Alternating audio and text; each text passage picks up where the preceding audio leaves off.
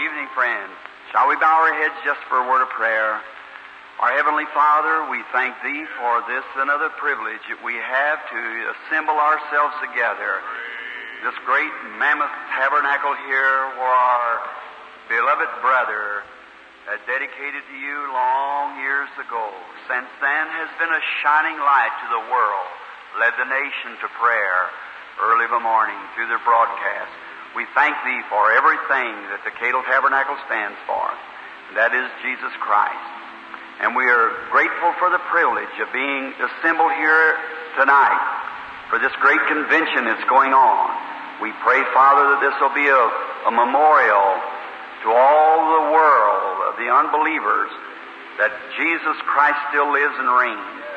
Grant that His presence will be so with us tonight and so predominant that it'll drive out every scratch of doubt, and the Holy Spirit may have the right of way and speaker and hearer, for we ask it in the name of Thy beloved child, the Lord Jesus. Amen.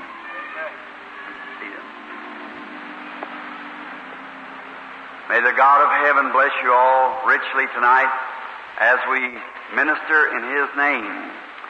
And it was last night I was just a little late with you, but always Satan working on both ends of the line, you know, and so does God. But I had to drive fast to get here last evening, and I never thought about you sitting there fanning, and I myself, well, I was hot too up here, but we're trying to, by the grace of God, to escape a hotter place, and then, so we won't even have this kind of a fan down there. So we're thankful that we're not going that way, and we're trying to take everyone we can with us the other way. We say that by grace, with fear and trembling in our heart, working out our own salvation. May the Lord bless you. How many in here knows F.F. Bosworth? Let's see your hands. Just got a long distance call from him a few moments ago. They think he's dying. And he's nearly 100 years old, preached right off this pulpit here, had great campaigns here years ago from the Cadle Tabernacle. I've been closely associated with him for the past 8 or 10 years. He's been overseas with me, nearing way up near 100 years old, and he's just been too feeble to get around lately. And Mrs. Bosworth called me, said that he was very sick. I give her the assurance that we, the people here at the Tabernacle tonight, would join in prayer for Brother Bosworth. And now, shall we do that as we bow our heads? Our Heavenly Father, as I've looked upon that aged patriarch of the gospel, seen him stand gallantly in the pulpit without a fear, proclaiming the great message of the Lord Jesus,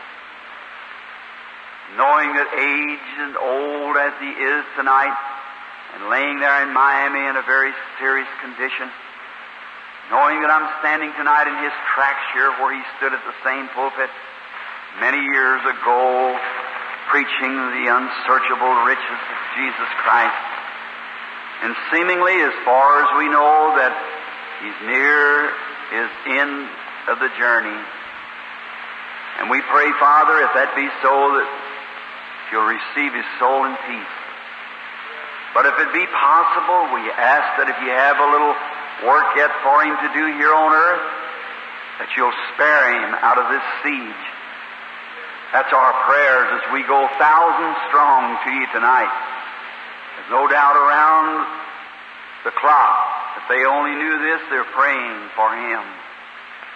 Deliver him, we pray, God.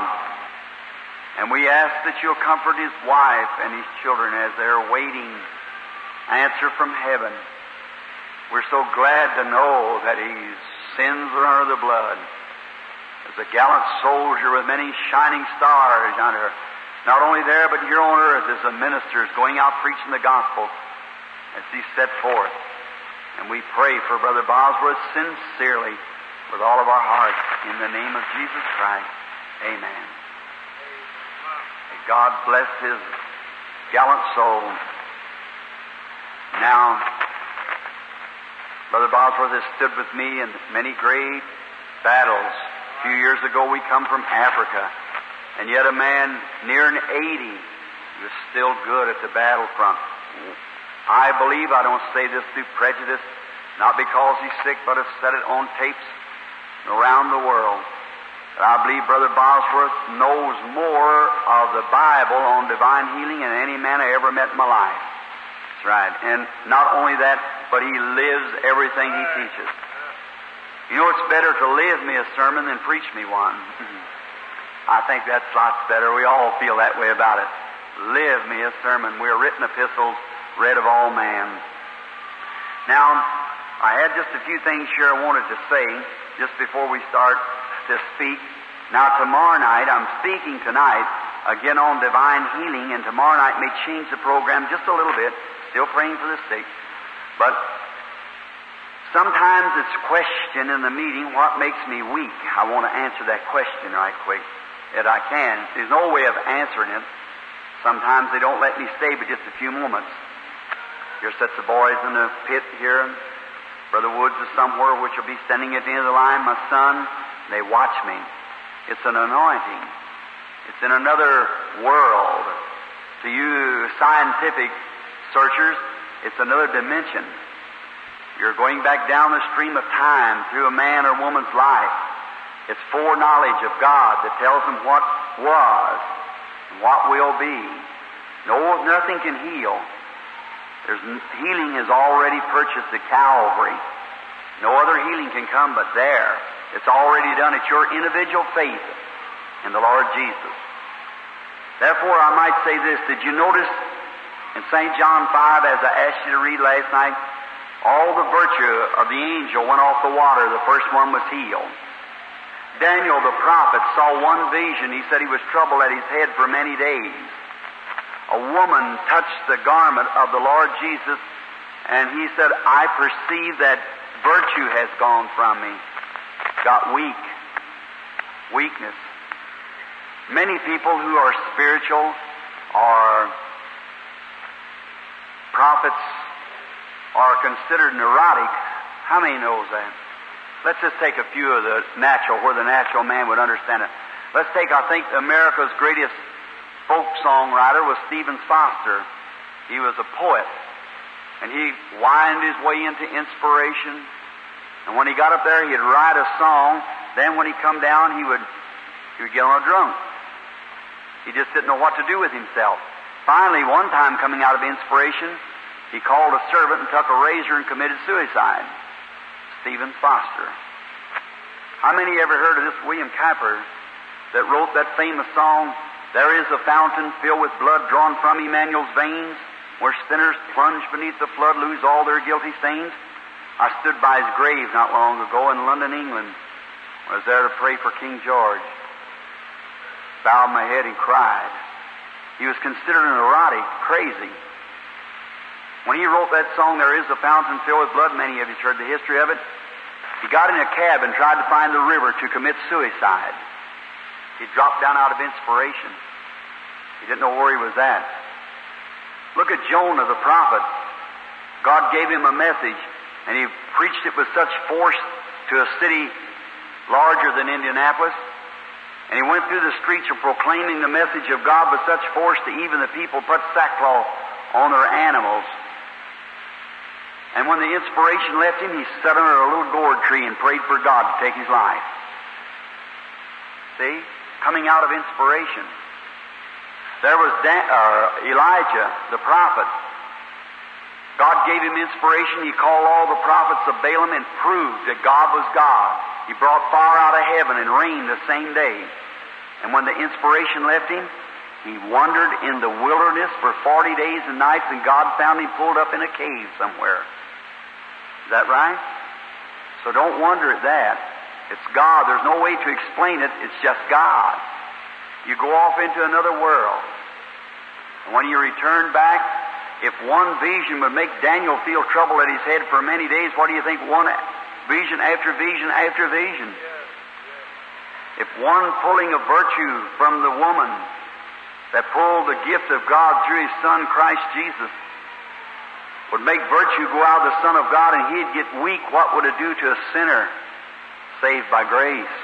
The same Spirit working. And sometimes people are thinking that it would be something that I could do for them. There's nothing I can do. If I could and wouldn't do it, I'd be a brute. The only thing I can do to you is point you to the Lamb of God that's done all for you. I'm not much of a preacher, but my gift is something else.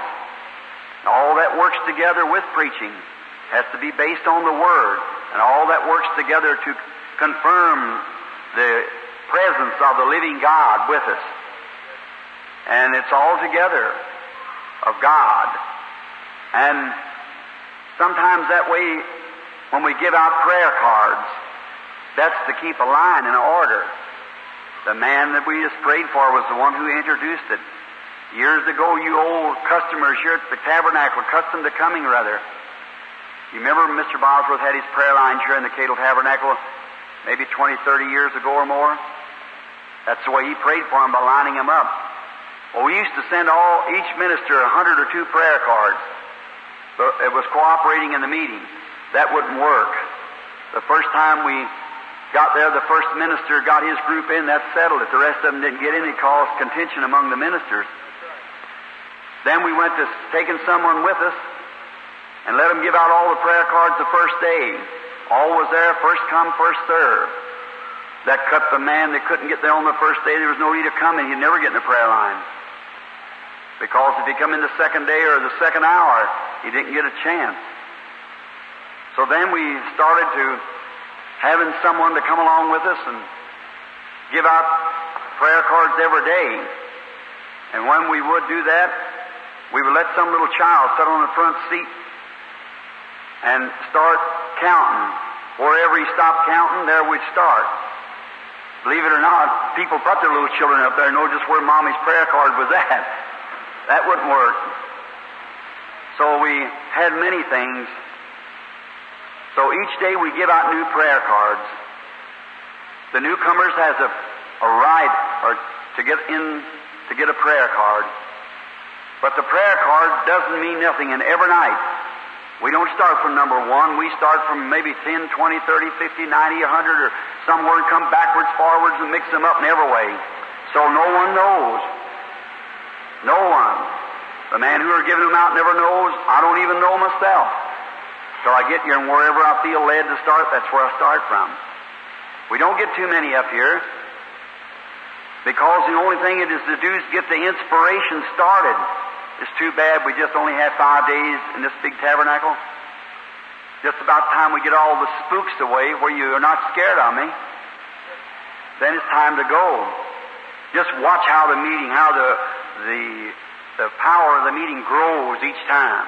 Watch how the Spirit reaches out when you begin to get that little thing of doubt away from your mind. Watch how He goes out there and catches it. There's more healed out in the audience there is on the platform. Right. Many times more. The idea isn't to touch me, it's to touch Him. Mm-hmm. Now, America, it's very hard to get it to them. They're used to people laying their hands on them. That's all right. That's the old Jewish custom. The Gentile custom is, I'm not worthy for you to come under my roof, just speak the word and my servant will live. He knew the authority of the word, because he said he was a man under authority. So now, that's why we give out prayer cards. Everyone can have one each night as the boys give them out. And now the main thing is to sit with an open heart and say, Lord Jesus, I believe, and I'll challenge your faith. You see what happens if you'll do that. From the depths of your soul, just take everything away from you. Say, Lord, I believe. Now, I have no way at all of knowing who's who and what He's going to say. But He does it Himself, that's sovereignly. I can't make it work. That would be a telepathy. It isn't I make it work. It works me. I don't work it. So just look, live, and believe. Now, I want to say this, that maybe medical doctors are sitting close. I want to say this to the medical doctors, as I have it down here, that we have nothing against the practice of medicine or surgery, hospitals, or whatever it is. Amen. We're very grateful for those things in these days. They shouldn't be needed, but under the conditions that we live under, we must have them. God never intended a man to have operations and so forth. We'll get into that later. But if we have to have them, and we're grateful for the doctors. But do you know what? Of all, we're living in the day when we got the best doctors we ever had. We got the best drugs we ever practiced with. The best hospitals we've ever known to have. And we got more sickness and diseases the world ever known. Because we got more sin and unbelief than the world ever known. That's where your trouble lays, is there. It's predicted that way. Of all the fine medicines, just for this, as we go on, all the fine medicines we got in the world, we haven't got one medicine that will cure any disease. Do you know that? We haven't got one medicine that will cure any disease. We haven't got one medicine that will cure a common bad cold. Hundreds die yearly, doctors too, with a bad cold. We haven't got one disease that would heal a knife cut. As common a thing as a knife cut, we haven't got one medicine that'll heal it. Why? God said He healed all the sickness. Look here, I want to ask you something. For instance, what tonight, if I got a knife cut in my hand, right here on the platform, there isn't a medicine in the world could heal that cut. Now listen close. Any medicine that would heal a knife cut in my hand would heal a knife cut in my coat. It would heal a knife cut on this desk. Now you say, Brother Branham, you're getting fanatically. Medicine wasn't made to heal your coat. It was made to heal your hand. All right. Me cut my hand, and I'll fall dead, and they come and take me over to the morgue and can inject some kind of a fluid into me. It'll make me look natural for 50 years. Call the best doctors in the world. Let them sew that place up. Give me a shot of penicillin every day, put sulfur drug in it, and everything you wish to. And in 50 years from the day, that cut's just exactly the way it was when it was made. If medicine's made to heal the human body, why don't it heal it then? Is that right? Why? Medicine doesn't build tissue. Medicine only keeps it clean while God builds tissue. Only nature can. What if I was cranking my car and I broke my arm and run into the doctor and say, hey, healer, heal my arm right quick. I got to finish cranking my car. You knew there's something mentally wrong. You'd say, I can set your arm. I study the anatomy. I can set a bone, but there's one healer. That's God. God has to produce the calcium and the stuff that goes into the bone to heal it. Man cannot create cells. Well, you say, Brother Branham, the reason that don't heal is because the life has gone out of your body. That's right. Now, if the life's gone out of the body, then why don't the medicine heal? Because medicine's not the healer. Life is the healer. And if you tell me what life is, I'll tell you who God is. He come that you might have life abundantly. It's life that does it. If you could only understand that. Here, I say this because my wife is not here. But to think that how God, in His mercy, how that the spoken Word created the heavens and earth. The very earth that you're sitting over tonight is the Word of God made manifest. If He didn't word it, He'd get the stuff to make it with. It's the Word of God made manifest. I was combing what few hair I have left. My wife said to me recently, she said, Billy, you're getting bald-headed, honey. I said, but I haven't lost to one of them. She said, what? I said, I haven't lost to one of them. She said, tell me where they're at. I said, I'll tell you, answer you if you'll answer me. She said, all right. I said, where was before I got them?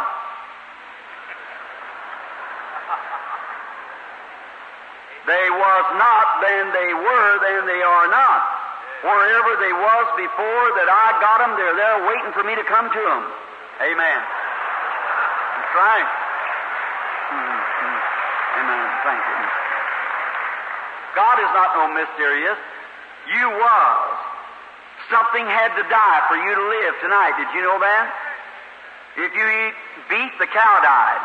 If you eat pork, the hog died. If you eat cabbage, the cabbage died. If you eat potatoes, potatoes died. It takes death to produce life. Therefore, Christ died that you might live eternally and have eternal life. And no matter how much religion you got, it takes salvation to bring life. I'll get plumb off my subject here, go talking on that. We'll get in that tomorrow night and later. Now, but that is right. One fellow said to me not long ago when I was preaching about Abraham when he was sitting in his tent, and God appeared to him in two angels. He said, "Do you mean to tell me, preacher, that was God?" I said, "That was God." He said, I said, "The Bible said so." He said, "How was he?" I said, "Yes, sir, he sat there and drank the milk from a cow and eat the butter and even eat the calf and some cornbread." That's right, God Almighty Himself. I said, "You limit God to your little thoughts." I said, "The very Creator of heavens and earth, only thing He did was just step over there and said, 'Michael, come here. Gabriel, come here.' Brought up a few, what our body's made out of, a few petroleums and cosmic light and potash and so forth, pulled it together and spoke it into existence and put the angels in it and stepped in Himself when He was hungry. After He blessed Abraham and told him what would happen, stepped right out of it into eternity again. That's our God. So what makes any difference where we're perishing in the graveyard or what makes it? If our soul's anchored in Christ, we got assurance of the resurrection some glorious day. Right? All these little things that's moving on now, these little wheels, mortal wheels that's turning, all come by the program of God. That's right. So He knows how to take care of them if you'll just let Him have them. If you keep them, you'll lose them. If you give them to Him, you'll find them. And that's right. But you be sure to give it to Him and give all your mind and your thoughts to Him tonight now, that He can have the right of way in your heart.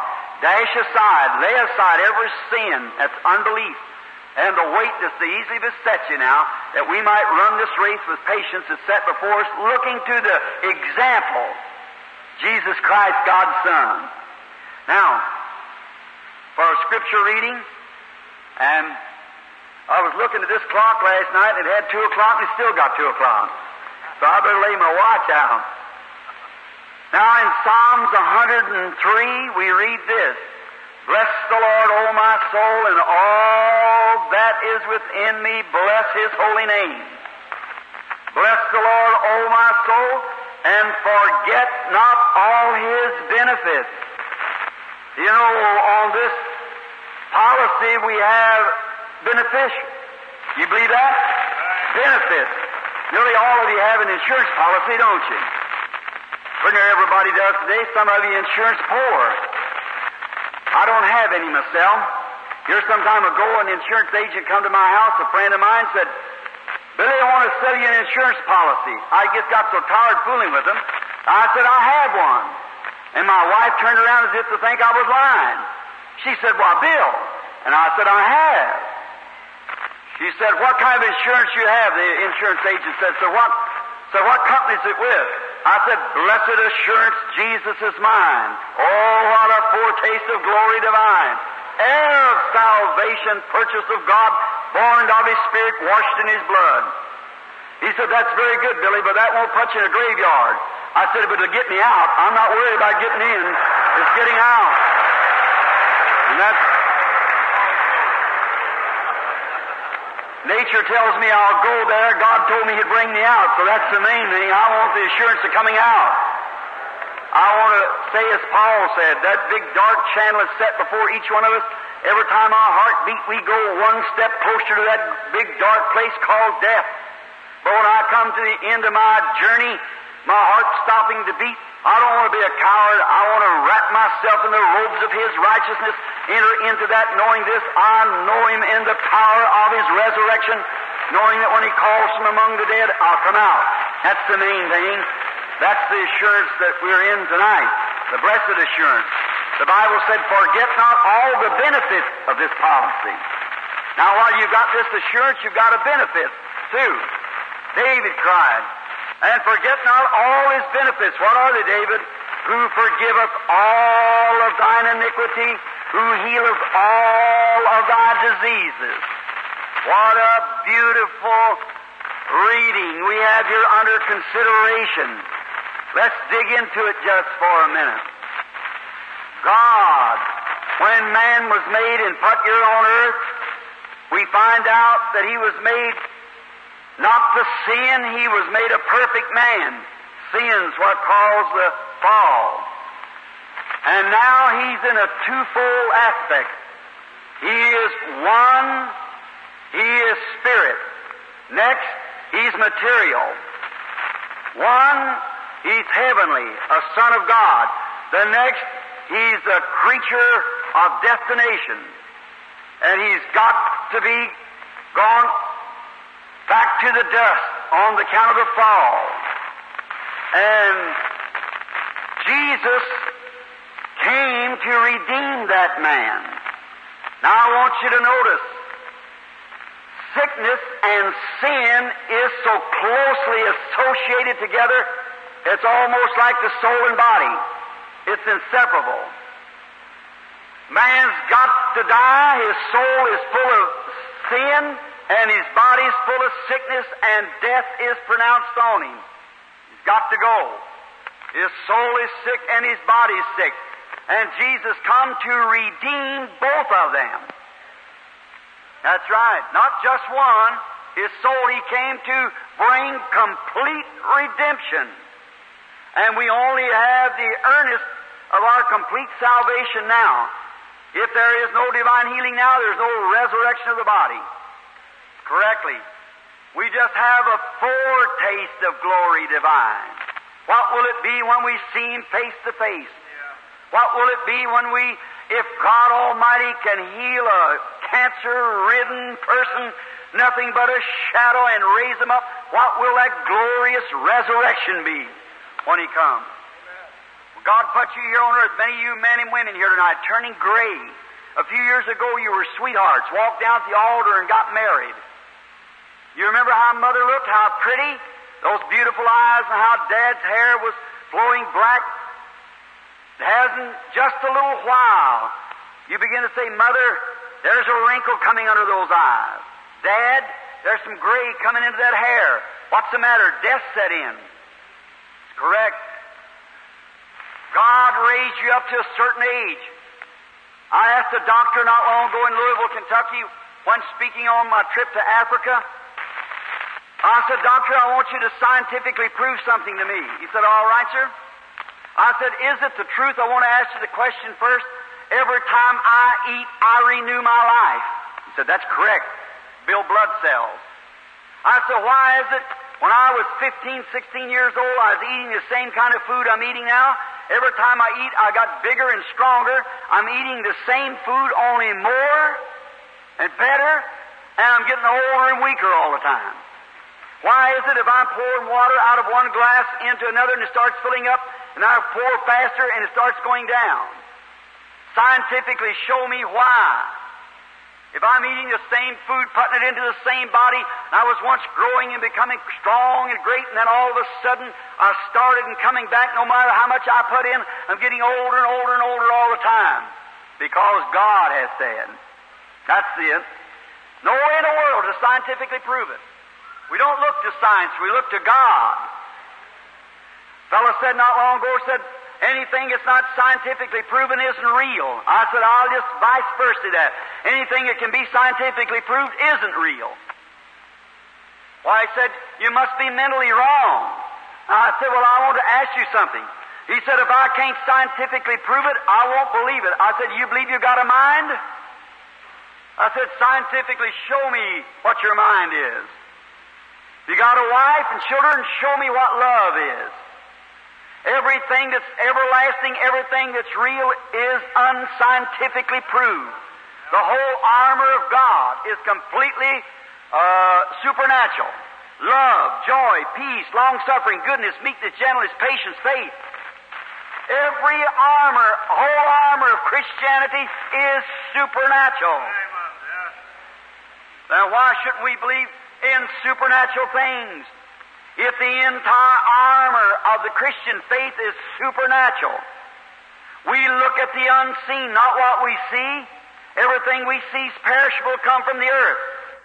But we look at things we do not see, and by faith we believe it and accept it. What is diseases? What is this dreadful thing that comes upon people? Let's diagnose it just a moment.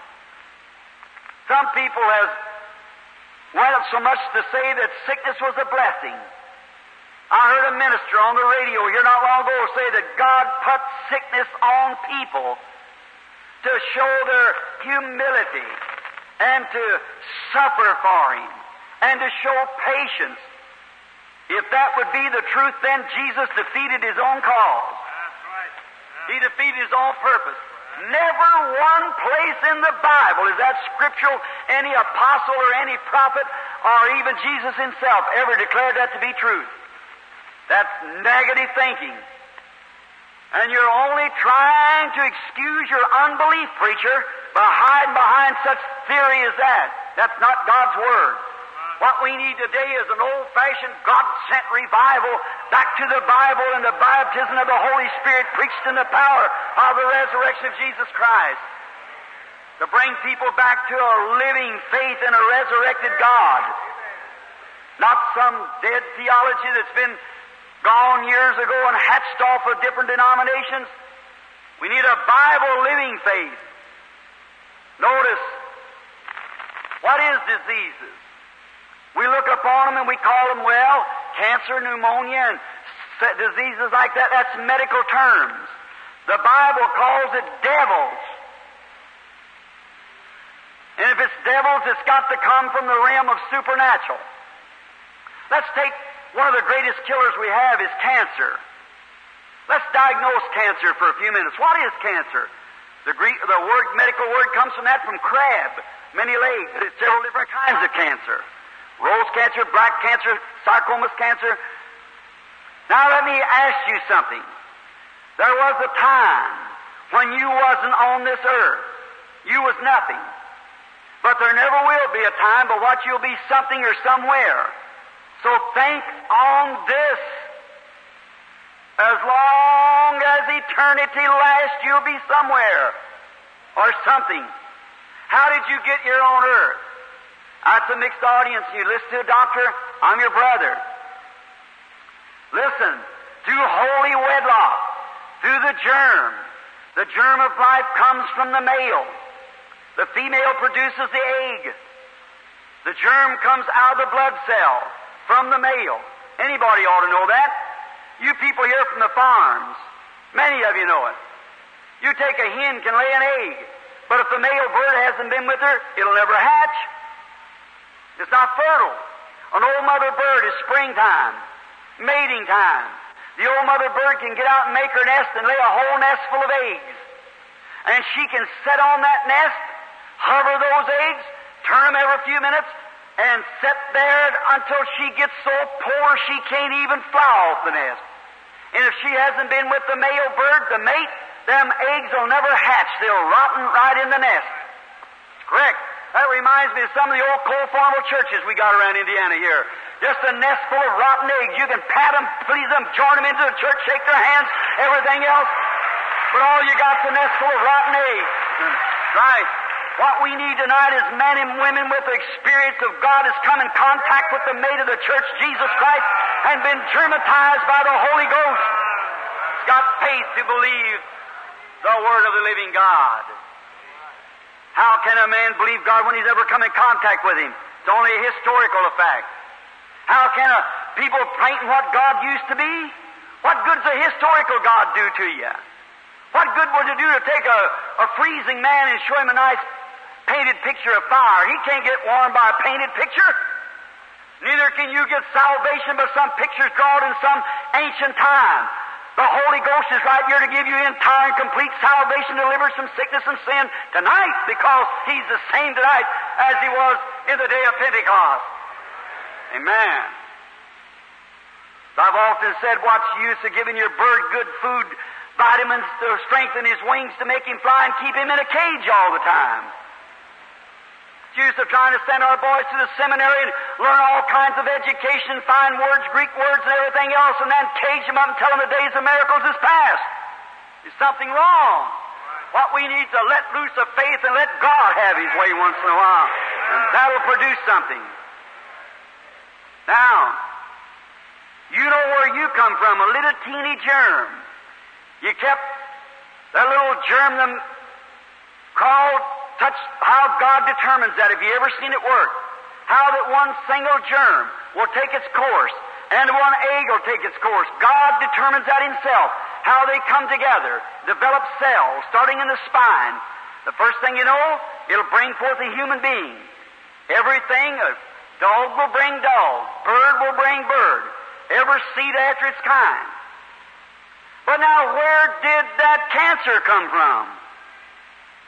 He wasn't there a few years ago, but here he is. That's right. Where did he come from? Where did that cataract come from? Where did that tumor come from? Those other diseases. The doctor says they're germs. Well, they wasn't there. How did they get there? Now, it has to have a beginning. Now we'll speak on cancer. All of the things in natural types of spiritual. Did you know that? All things of natural. Here's one for you ministers and Christians. In the natural birth, you mothers, when a baby's born in the natural procedure, what's first? Water. Next, blood. Next, life. Water, blood, and spirit.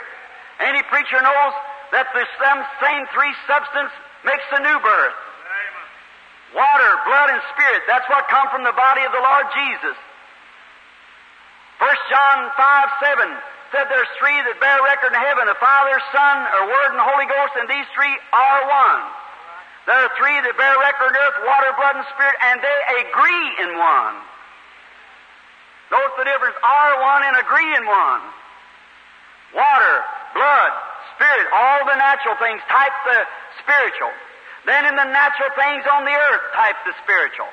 A cancer would be a scavenger, like the buzzard eats dead things.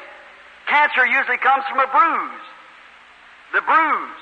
First it bruises, and you're full of little cells. And one of those little cells gets smashed, it backslides. Then the first there is a life. Not the life that was there. Another life comes in. Where did he come from? Think of it. It's not complicated. Where did he come from? The devil. And he takes into that. The devil cannot create nothing. The devil only perverts. He can't create, he perverts. And first he has to have a way. Ask the doctor. If your body was perfect and like God made it in the beginning, it would be impossible to get sick. But the devil has to find a weakness, somewhere to pervert. That's the same thing with your soul. Reason you don't believe in divine healing, the devil found a weak spot in you, and he perverted it.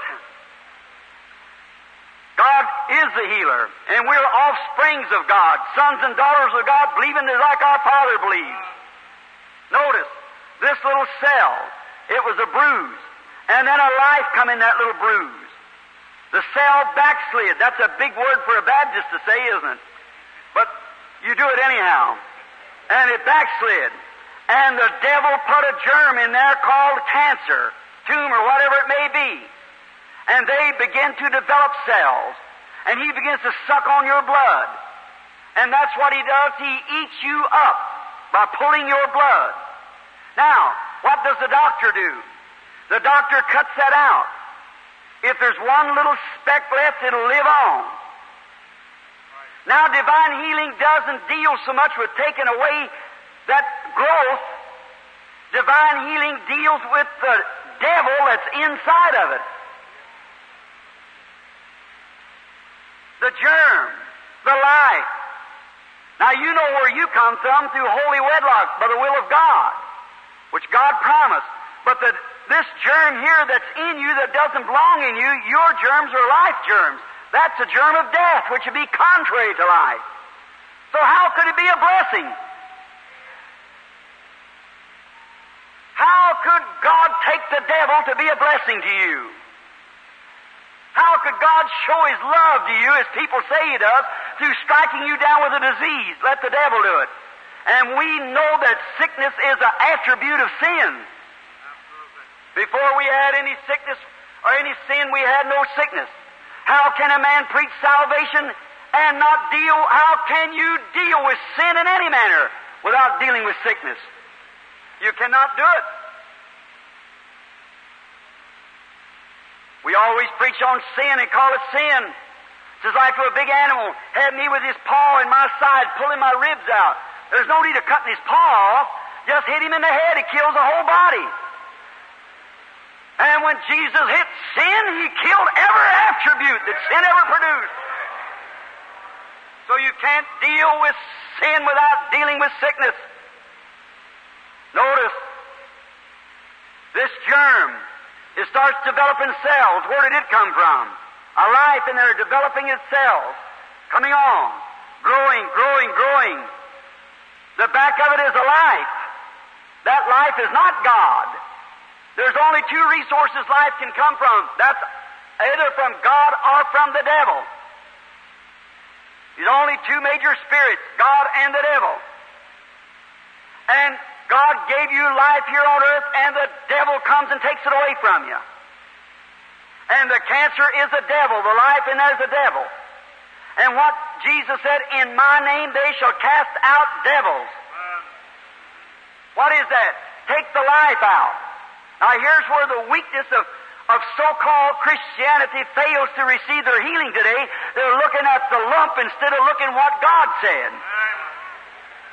Could you imagine a farmer planting his corn, going out every day and digging it all up, see if it's going to grow or not? He'll never have a crop. He commits it to the earth under this that God promised, and that settles it. That's the way we receive every word of God, because it's a seed, and we receive it in our heart and commit it to God and forget about it. God does the rest of it because He promised He would. God's Word. And every word will produce just exactly what it is, for the Word's a seed. Now notice, this cancer, it starts developing cells, growing. It's sly. You hardly know it's there. Keeps moving on, sucking the blood. Now, what if the doctor can't get it? I've made myself clear that I respect doctors and hospitals and pray constantly for them. What would we do without them? But I'm only trying to tell you what the disease is. God's seen the day coming that people are walking in unbelief like this, and with His love, He let us have doctors and hospitals. Sure He did. That's His love gift to you. But the very first thing you should have is faith in God. And remember, if God pronounces you to go, there ain't enough medicine in the world to keep you here. It's all in God. But notice, now this cancer's a growing. He's a sucking your blood. And the first thing you know, you start getting weaker. Now, the doctor says, I can do no more about it. You go to God and ask God to heal you. You make Him promises, what you'll do. And when you do it, you feel in your heart that the prayer of faith shall save the sick, God said. As the prayer of faith is prayed, then you feel assured. But now, watch right close now. 90%, yes, 99 out of 100 has hope instead of faith. That's right. The first little symptoms arise, you'll doubt it. And it goes to show it wasn't God-given faith. God-given faith wouldn't take no for an answer no matter what happened. Now, you can't bluff it. The devil, you can't bluff him. You've got to have the goods to prove it. He recognizes faith. He has to. For it's the only weapon that we have in our hands. And what produces faith is prayer. Prayer of faith shall save the sick. Now notice. Now what happens? Say a person come with a growth. And that growth is prayed over. And the assurance comes of the Holy Spirit says, it's finished. The patient goes out. And the first thing you know, I have this all the time. The patient goes out from the place. Oh, they feel better. What happens when anything dies?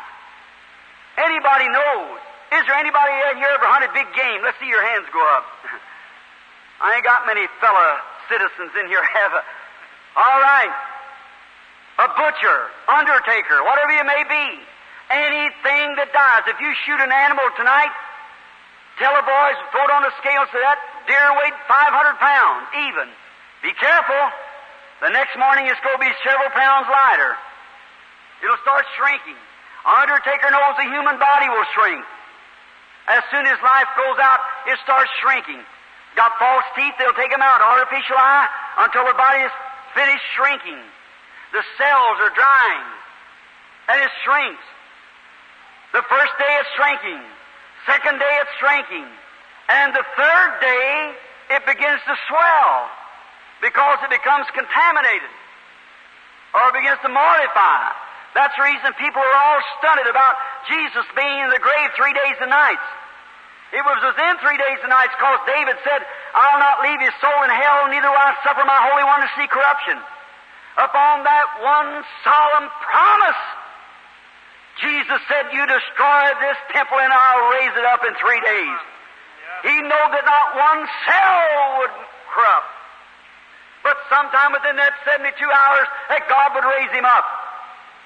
For the prophet had said so. Notice, you take a little animal that's run over on the street. Just let him lay there, a little dog or something, for 3 days and watch what happens. He'll be heavier at the end of 3 days than he was the day he died. He's swelling. What is it? The cells are breaking. Now, that's what the patient hits. Oh, I've seen them go away with cataracts on their eyes, read the Bible, walk down happy. The next day they say, come back just testifying, glorifying God. Oh, I can see Brother Branham. And on about 3 days they're blinder than they was in the first place. The patient begins to get sick with a cancer or tumor. They say, oh, well, praise the Lord, I guess I lost my healing. I'm so sick I can't stand up. Hallelujah, I guess I lost my healing. Oh, if you ain't a poor excuse. Listen, that's the best sign in the world you got your healing. What is it? That dead growth in you, and it's breaking up, and there's, as the heart beats, it pulls the blood, and it goes through the heart to purify the body, and any infection will cause fever, you know that. And on the third day, you usually have sickness, fever, while that dead growth is laying in you, rotting away. The life has gone out of it. Now, what did Jesus say about that? When the unclean spirit's gone out of a man, he walks in dry places, and he returns with 7 other devils, worse than he was. And by force, if he can, if the good man of the house isn't standing there, your unadulterated faith, knowing that God has promised and has to keep his promise. What did Jesus say again? Go ye and disbelieve no more, or a worse thing in this will come upon you. When God speaks anything, you must fasten your soul onto His Word and hold on to it. No matter what the outside says, your faith looks to the unseen world. Jesus come to destroy the works of the devil. That's why God was made both soul and body. Jesus had both soul and body and yet was God. He came to take on Himself the full form of man to redeem the full form of man back to God. That's why He come in flesh and in soul. That's the reason Jesus could say, it's not me that doeth the works, it's my Father that dwelleth in me. And if sickness is a blessing, and Jesus come and healed the sick everywhere, then He defeated His purpose in coming. Which would you say would be a blessing? If a loving God, a Father who gave you life and promised you a long life on the earth, if you'd obey Him, then He would come and strike you down with the devil and let him lay there and eat you up on the bed with cancer or TB or something, saying, oh God, this is your love to me. Or would you rather say the devil struck me down and a loving God come and heal me and give me life again? Why, a child would know better than to say that God put sickness on people. Don't never pin that on God. Disobedience brings sickness. Jesus never did tell His disciples, never preached it anywhere, asked the disciples to tell people they must stay pinned down with sickness to obey Him. He sent them to liberate the sickness and to preach to those in captivity and to those in bondage. He come to bring deliverance. And He can't bring deliverance, He can't do the two things opposite one from the other. He's either got to be the author of life or the author of death. And if you put sickness onto God and say that is God making you sick to die, then you've got to make Him an author of death. When death and life cannot associate even together. There never was a funeral preached in the presence of Jesus Christ. He broke up every funeral procession he come in contact with. Wow, life and death can't exist together. Amen. Wish I twice my size. I feel so good, maybe I could hold twice as much. When I think of His goodness and His omnipotence and His power. Amen. How the weaselly little so-called spineless Christian of the day is afraid to step out and put God's Word first and take Him at His Word. Notice, Jesus come to destroy the works of the devil. And healing the sick, He proved His Messiahship. He proved by seeing visions. The world knew because He didn't take credit to Himself. He gave it to the Father. He said, I can do nothing until the Father shows me first what to do. And He healed the sick. And He raised the dead. He cleansed the lepers. And He proved His Messiahship. And the Church of the Living God that'll do the same today proves the Messiah is good to His Word and living in the church. I think the case of the paralytic proved that Jesus both come to save and to heal. He said to the boy, thy sins be forgiven thee. Take up your bed and walk. He found out that it was sin. Sins associated with sickness. I don't mean that you've sinned, your parents before you. God promised He'd visit to 3 and 4 generations the sins of the fathers upon the children. But God's the healer. Now notice what's taken place in the life of our Lord Jesus. When He was here on earth, He proved He was the Messiah by the works that He did. He said, if I do not the works of Him that sent me, then believe me not. But if I do the works, though you don't believe me, believe the works. I know I'm a little loud. That thing's got an awful voice. But I don't mean to be yelling at you, but I've spoken places before where it wasn't such good acoustics. But now, quickly now, my time's about gone. Notice, the church of the early age, they went for the first 3 centuries, they preached the gospel and they healed the sick. Then after that, healing and miracles begin to die out.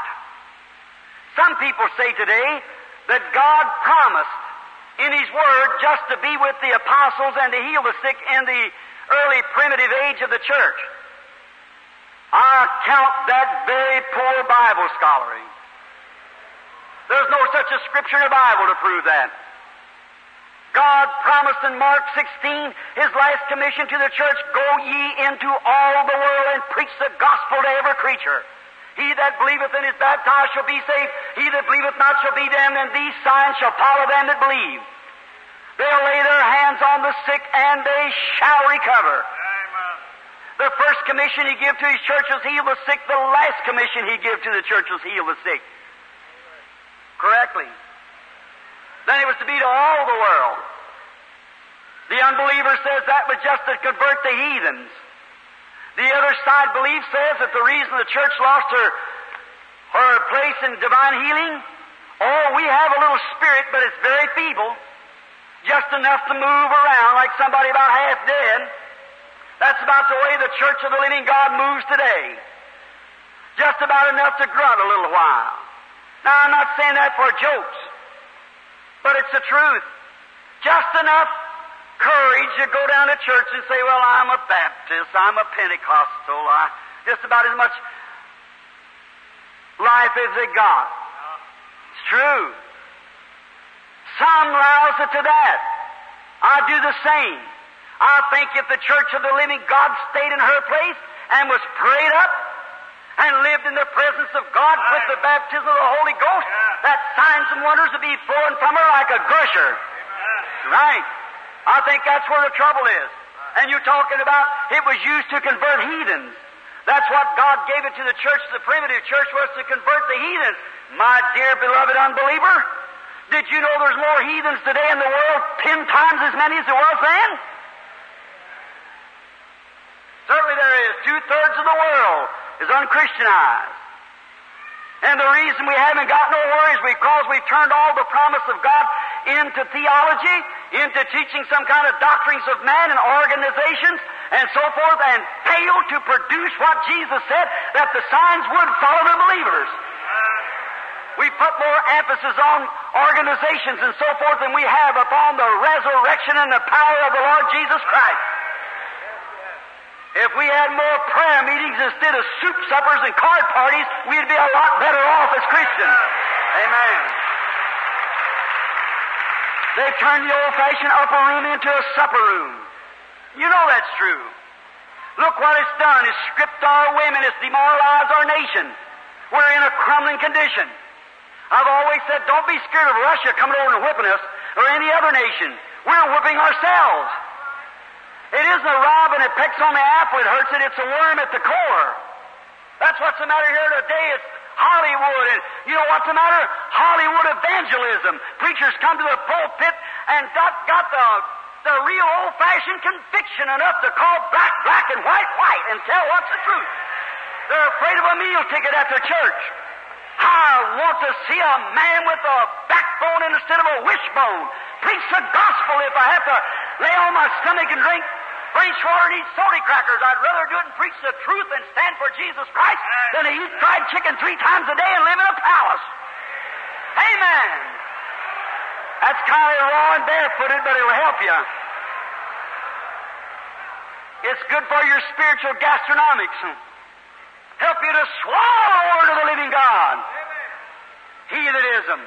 Not long ago in Louisville, Kentucky, I was asked by a group of doctors and ministers to address a little party where there was a club met. And that day the doctor that ordained me into the Baptist church was sitting there and told me I had a nightmare. The night when I told him, the angel of the Lord appeared to me and said what to do. He said, Billy, that's the devil. Don't you listen to that. I said, Dr. Davis, he told me that I was to pray for kings and monarchs. He said, with your 7th grade education? I said, I don't know about that, but he said it, and I believe it, and I'll stay with it. I said, oh, Billy, go over home. You need a rest.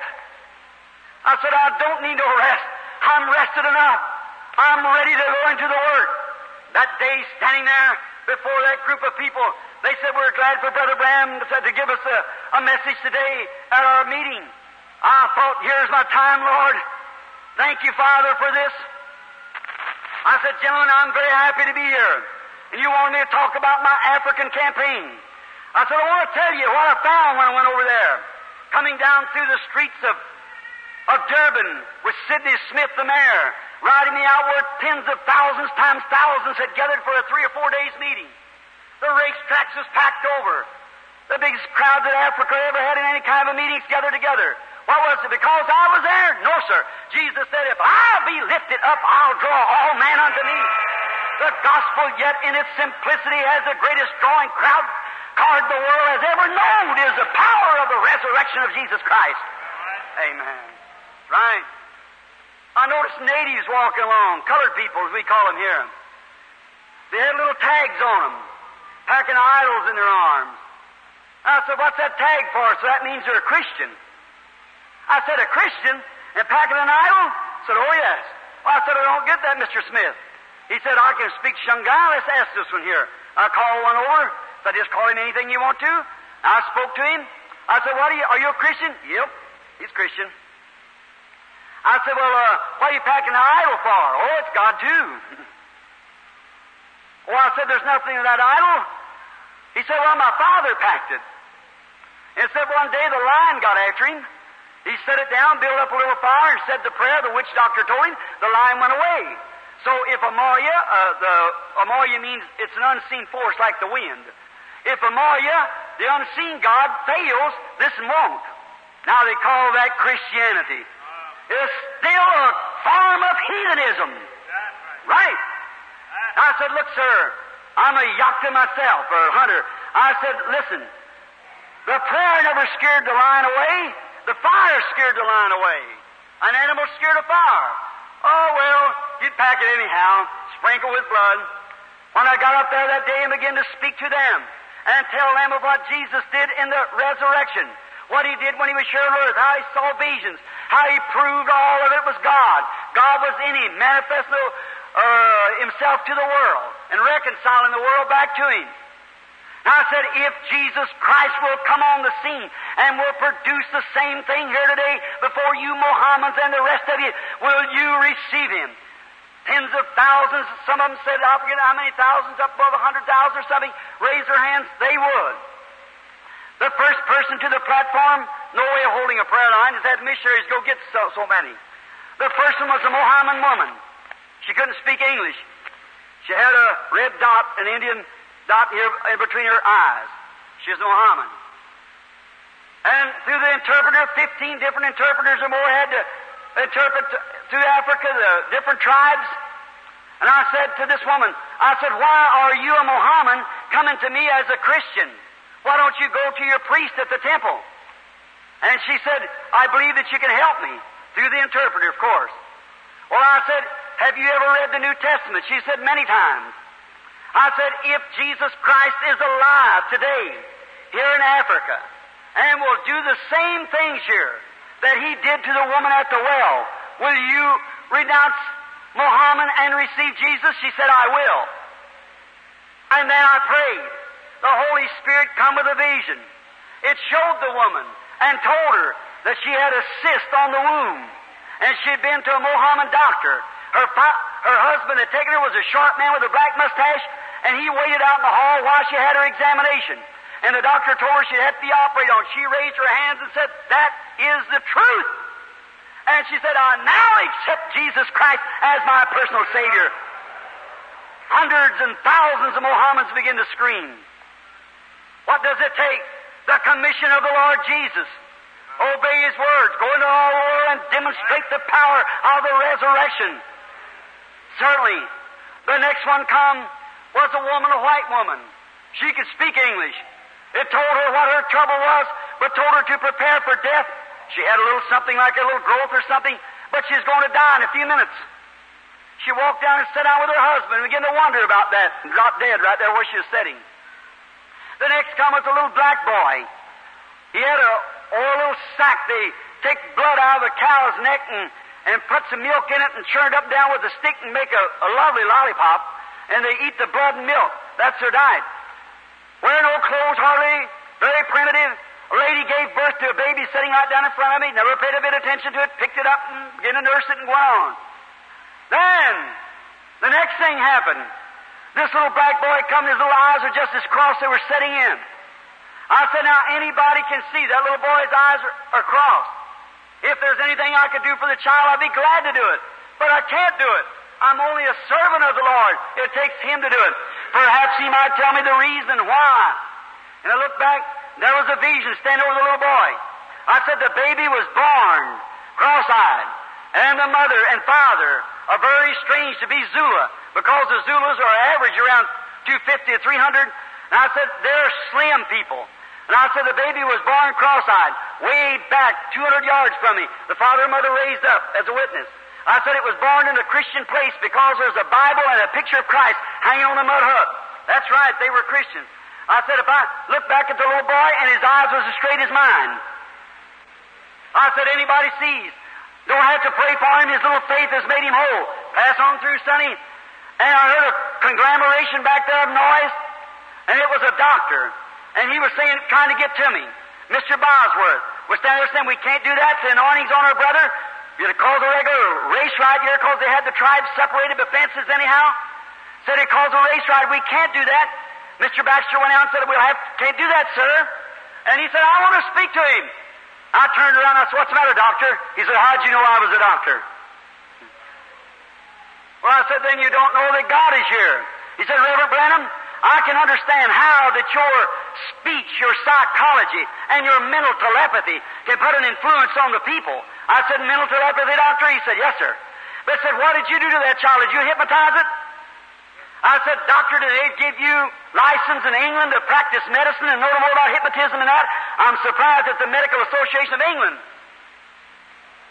I said, if hypnotism will straighten a child's eyes, you doctors better practice hypnotism. As scientific results from it. And he said, look, Reverend Branham, I was the one who put the boy in the line. And And he was standing there, and his eyes was crossed, and here he is standing here, they're uncrossed. What happened between there and here? I said, God is standing there. He said, Reverend Branham, great big cow lilies, you ladies ought to see those. 18 inches across, wild out in the fields, yellow and white, the prettiest things you ever seen. Great pictures of them, or vases of them sitting on the place. He said, Reverend Branham, I know that God's in that lily, because he couldn't live without God. I believe in a Christian. But he said, is he audible or visible enough, or here, that could take and pull the strings of that boy's eyes and make him see? Mr. Bosworth got him to the shoulder and said, Sir, we'll have to take you away. I said, just a minute. I said, Doctor, you witnessed the boy's eyes was crooked there. Yes. They're straight here. Yes. I said, God did it.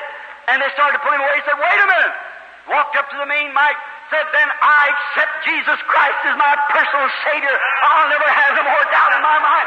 How's wrong? And to you Pentecostal people, this might encourage you, you who are Pentecostal. When I was leaving over in Johannesburg about 3 weeks later at the airport where thousands had gathered to say goodbye to me, as the plane rolled away, I went to the ramp. This doctor threw his arms around me and kissed me goodbye, speaking in unknown tongues and going into the mission field. That's right. Then he received the Lord Jesus there as his personal Savior at the platform.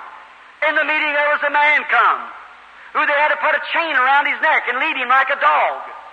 He had a disease that made him, it's horrible. You can imagine how he looked. And I said, now if anybody could do something for that poor man, he wouldn't do it, it'd be a brute.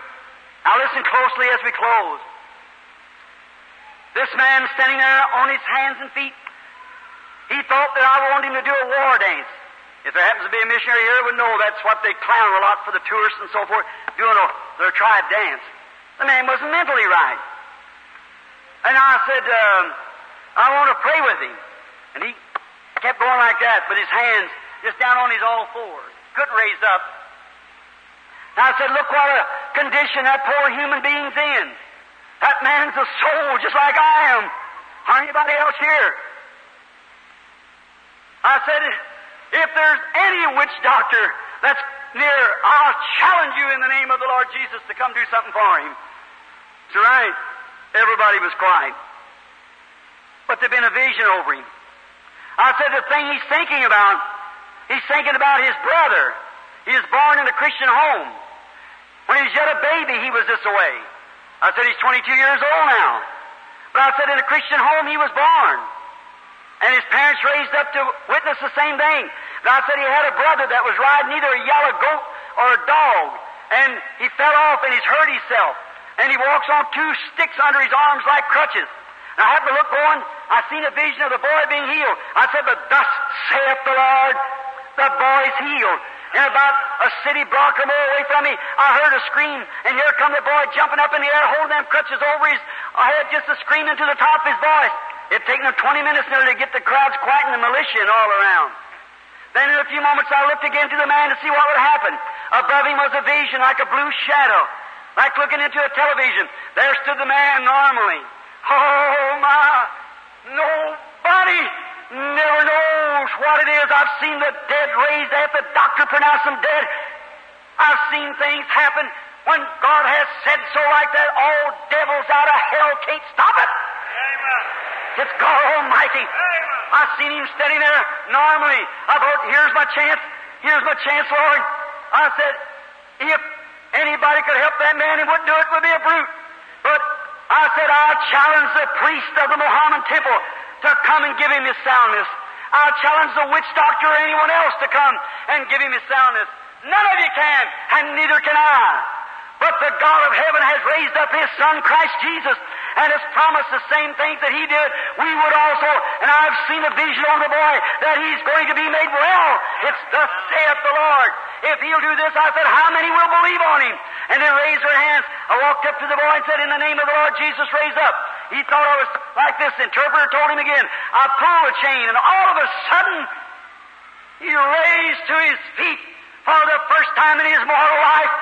The tears run down on his back belly. He began weeping. That crowd went into a panic. And I said, everyone here that now will receive Jesus Christ as personal Savior, stand to your feet. 30,000 raw heathens stood to their feet and accepted Jesus Christ as personal Savior at one time.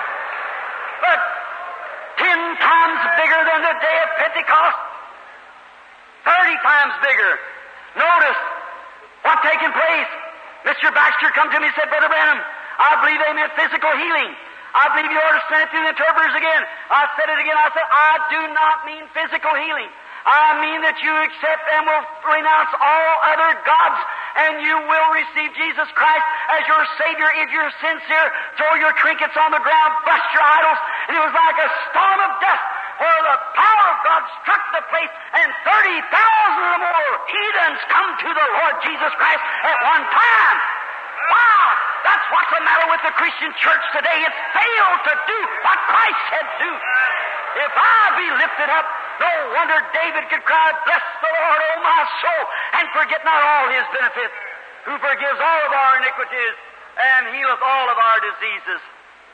He's still God tonight. I seen Him perform even greater in India a few months ago to a blind man that we won't have time to say. But what is it, friends? Mr. Bosworth, who's laying out on his dying bed tonight. After they take me from the meeting, Brother Baxter began to weep. I couldn't stand it no more. Such a feeling. When I stand there before them ministers and them doctors, I said, Sirs, what you told me was a nightmare. What you told me would cause me to lose my mind. I said, even our lovely Baptist church has been sending thousands of missionaries over there for the past 50 or 100 years. We spent millions of dollars to educate man and send them over there. What do we find them doing? Standing around a little place and passing out a few tracts at a native dance. But I said, what you call fanaticism, God took by the power of the resurrection of Jesus Christ and saved more souls at one altar call. Now, what I mean today, brother, this old dry church chewing that we've been doing, we need to throw that thing away and accept the resurrected Lord Jesus Christ and His power. He's sure tonight to do the same thing tonight that He did on the banks of Galilee. He did in Durban, South Africa, and will do the same thing in Indianapolis, Indiana. 2/3 of the world heathens. And what does the heathen mean, an unbeliever? 2/3 of the world together make up that group and saying we don't need signs again. And look at the Christians, so-called. Look at the differences with them. Unbelief. There's just a small percent of the Christians believe in divine healing. Very few of them believe it. How much more we need the Lord Jesus and His resurrection tonight. No wonder He said, Fear not, little flock, and straight is the gate and narrow is the way, and a few there will be that'll find life. I declare to you tonight, my dear brother, that the works that Jesus Christ did, He never finished them. He finished His life at the cross that He might pour it back into you, church, and the church would do the same thing He did till He comes again. I find two different types of heathens. One of them is the uneducated, the other is the educated. The hardest people I ever dealt with in my life is in the United States of America. Any other missionary will tell you the same thing. We become so educated. Dr. Jones, I hope there's no one here with that name. Dr. Jones tells his group, there's nothing to that. Days of miracles is past. Dr. John Doe tells, it's spiritualism. There's nothing to it. They said the same thing about Jesus, didn't he? Right. Beelzebub. The other, it's mental telepathy. We're the scientific church. We don't know nothing like that. That's all gone. No wonder the poor people's minds are twisted. But Jesus says, give you a sign. These signs shall follow them that believe. I can't save you. I can only obey what He says do. It's up to you for your salvation. Yes. Shall we pray? Our Heavenly Father, as we stand here tonight over this sacred desk, preaching the gospel, the unadulterated Word of God, I pray that You'll bless this people. Oh God, once more, dear God, as I've told them of Africa and the many different places around the world, how that You've scooped in the millions already into the kingdom of God by obeying what You said do. You said in the last days You'd pour out a double portion. It would come to pass in the last days that these things would come to pass. You promised it. We're so happy tonight, Lord, to have this blessed assurance to know that our hearts are in trim with you, and the things that you do, our spirit bears record with it, that it comes from your word and its truth. Your word cannot be denied, and you can't deny your word. Now, I pray, Father, tonight, that you'll let the angel of God who spoke to me in the way, that he'll come again tonight for one more witness this side of eternity before Jesus comes, and will manifest the resurrected Lord Jesus before this audience. And may each one, as they sit trembling in their seats, look and live. Granted, Father, for we ask this in the name of the Lord Jesus for His glory. Grant that it'll be so for God's glory. Amen. Now, my dear heavenly friends or heavenly host here, that we're gathered together in heavenly places in Christ Jesus, I challenge your faith tonight to believe what you've heard to be the truth. I cannot heal people. There's no other man on this earth can heal people. God has already did it in Calvary yonder. I know it's hard for you to believe it. You've been preached against it. But listen, Jesus Christ, the Bible, you can't say that's not inspired. It's an inspired Word of God. Christ is the same yesterday, today, and forever.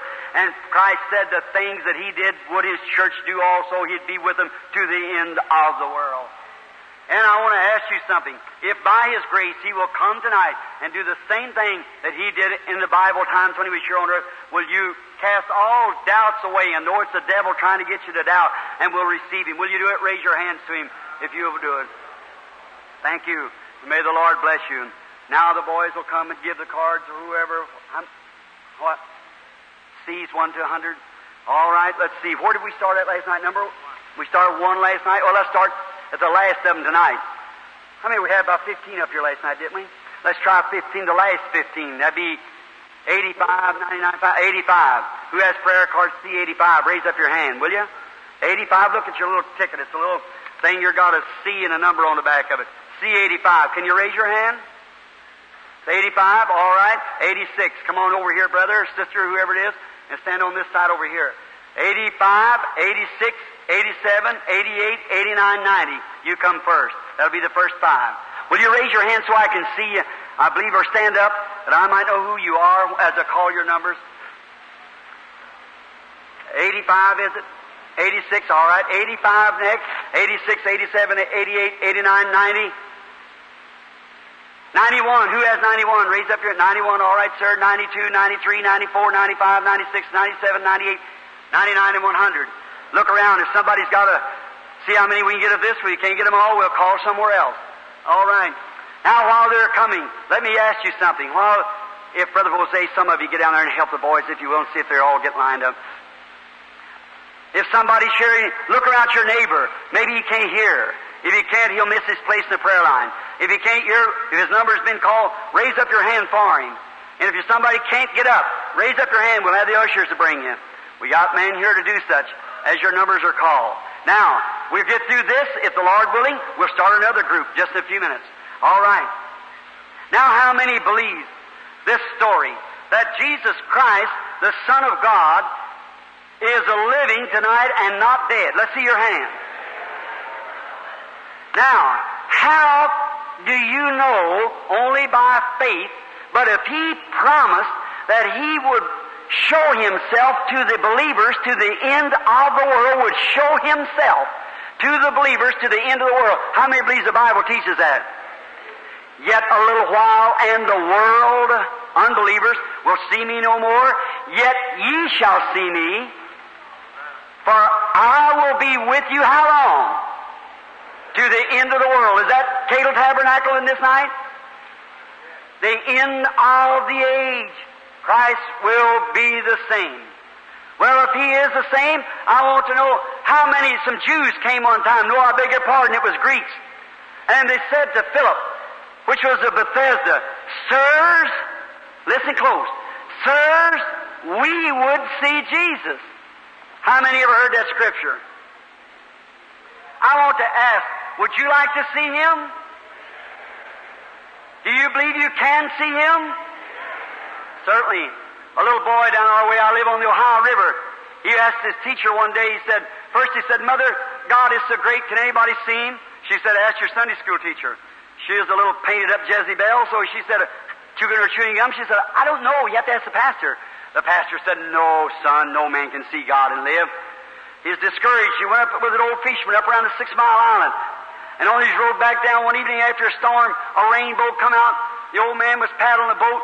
He started weeping. His white beard frosted for eternity, the tears rolling down. The little boy sitting in the stern of the boat raised up and ran up towards the bow and said, "Sir, I'm going to ask you a question." My Sunday school teacher, mother, or pastor couldn't answer it. Said, "Can any man see God and live?" The old man laid down his oars and picked the little boy in his arms. He said, "Bless your heart, honey, all I've seen for the past 35 years has been God." When you get him inside, you can see him out there. That's the reason he said, "A little while and the world won't see me no more. But you'll see me. And the things that I do shall you do also. More than this shall you do." I know you say the King James says greater, but the right translation is more. You couldn't do greater. He stopped nature, raised the dead, and everything else. But not in quality, but in quantity, because he'd be in the church universal. More than this shall you do. The very same things. These things that I do shall you also. And more than this, for I go unto my Father. Now, may the good Lord bless you as we're trying now. And if we went down here tonight to find Jesus, would he be dressed any different from other men? Walked right around man, and man didn't even know who he was. Right.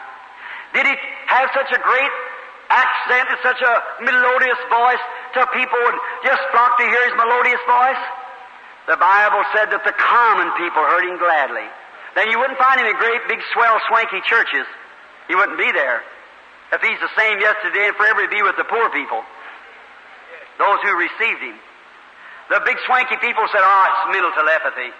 He's the chief of the devils. Why, he's reading those people's minds." Jesus said, "You say that about me, I'll forgive you. But when the Holy Ghost comes and does the same thing in so many words, it'll never be forgiven you in this world or the world to come." And he promised that these same manifestations of signs and wonders would be done until he returned to the earth. And I believe that he is the same yesterday, today, and forever. Now, here's the way I believe the Bible. It's either the truth or it's not the truth. There's many promises in there that I haven't got faith enough to make manifested. But I'll never stand in somebody's way who does have the faith to do it. See? I believe it, whether my faith can produce it or not. My faith is in my gift that God has given me. What I see, that's what I speak. What he tells me, that's what I say. I know nothing else but what he tells me. And I am 47 years old. I've seen my first vision when I was 18 months old, and he has never at one time, and I challenge any person, of the tens of thousands of things that he has said, if he ever told one thing but what come to pass just exactly the way it said it would. And it never will fail. It can't. It's God. Brother Woods, is everything all right? Got all the people down there? All right. Bring your first person up then. Oh, I'm sorry, lady, I didn't.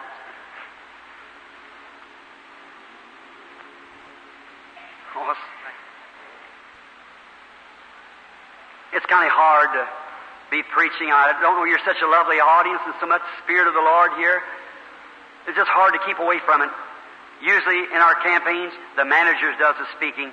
I come right straight from my room where nobody speaks to me even through the day. Right straight to the pulpit, under the anointing, call the prayer line and start the meeting. How many ever see me do that? Let's see your hands, so many of you, sure. What a different meeting. But you see here, it's a convention. It's got to be, the Word's got to be plain. If we had just about 3 or 4 weeks to stay, then it would be different. But just a few seeds may be sowed. Just take all those superstitions away from me tonight. Last night I could feel it, friends. You want to believe, but yet there's something behind you moving. See? Now look, let everybody know this assuredly, that no man on earth can heal you. Divine healing. There's no other healing in the world except divine healing. Medicine doesn't heal. Hospitals doesn't heal. Surgeons doesn't heal. They just clean the place where divine healing takes place. You lose your organ by surgery, but God does the healing. If your faith isn't enough to purge that and make it well, God has a surgeon to cut it away. Now, remember that's truth. Now, surely God wouldn't let an error blast forth a revival that's covered the earth and sent millions of people to the kingdom of God and be an era. And it's been tried through every fiery furnace I know of in every nation. That's Pastor Bose here, my associate. In many places in the world. You mean, there's a devil standing there. I've never seen the time, but what God always slayed that thing and come out victorious. I've seen people paralyzed from the insulting it and laying paralyzed yet today. I've seen people drop dead and not live 2 minutes after they said it. I've seen an epileptic strike a crowd and as many as 28 at a time receive epilepsy. See? That's right. Diseases go from one to another. You know that. Remember those vagabonds who thought they could cast out devils like Paul did? Not playing church, we're living in church. This is the last days, and these signs are accompanying just before a great destruction is going to strike this country. You better get in Christ right away. If Christ comes tonight, I don't say He will. If He does, He'll do the same thing that He did when He was here on earth. Here's a woman standing here. I don't know the lady. I don't guess we've ever met, have we, lady? We're totally strangers. Here's just a woman standing here. Never seen her in my life. Know nothing about her. She knows that's truth. Isn't that right, lady? Now, I don't know her, never seen her, know nothing about her. She's just a woman, I'm a man. She can verify the same thing. You may know her. Maybe your sister right here at Cadle Tabernacle, for all I know. I couldn't tell you. God knows, I don't. Now, what if Jesus is standing here with this suit on that He gave me? And what if she's sick? Maybe she is, I don't know. What would He do if she wanted healing? He would quickly, the only thing He could do was say He had already done it. Is that right?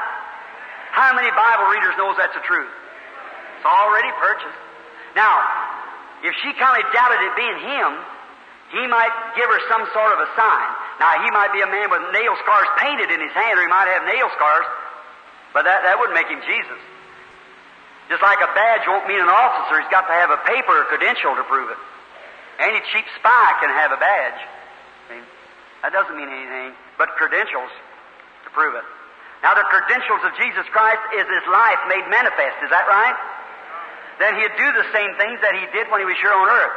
Now, let's take a woman's picture where Jesus met a woman at the well of Samaria. How many knows the story? St. John, the 4th chapter. What did Jesus do to that woman? The first thing He went to talking to her. Is that right? Said, bring me a drink, and got the conversation. Just went on and on. What was He doing? Now, you have to take my word for this.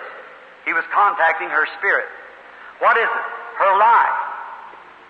And when God the Father, which He said that He couldn't do nothing until the Father showed Him, and God the Father had showed Him what was wrong with the woman, and He told her, said, go get your husband. She said, I don't have any. He said, that's right, you got 5. That was her trouble. Is that right?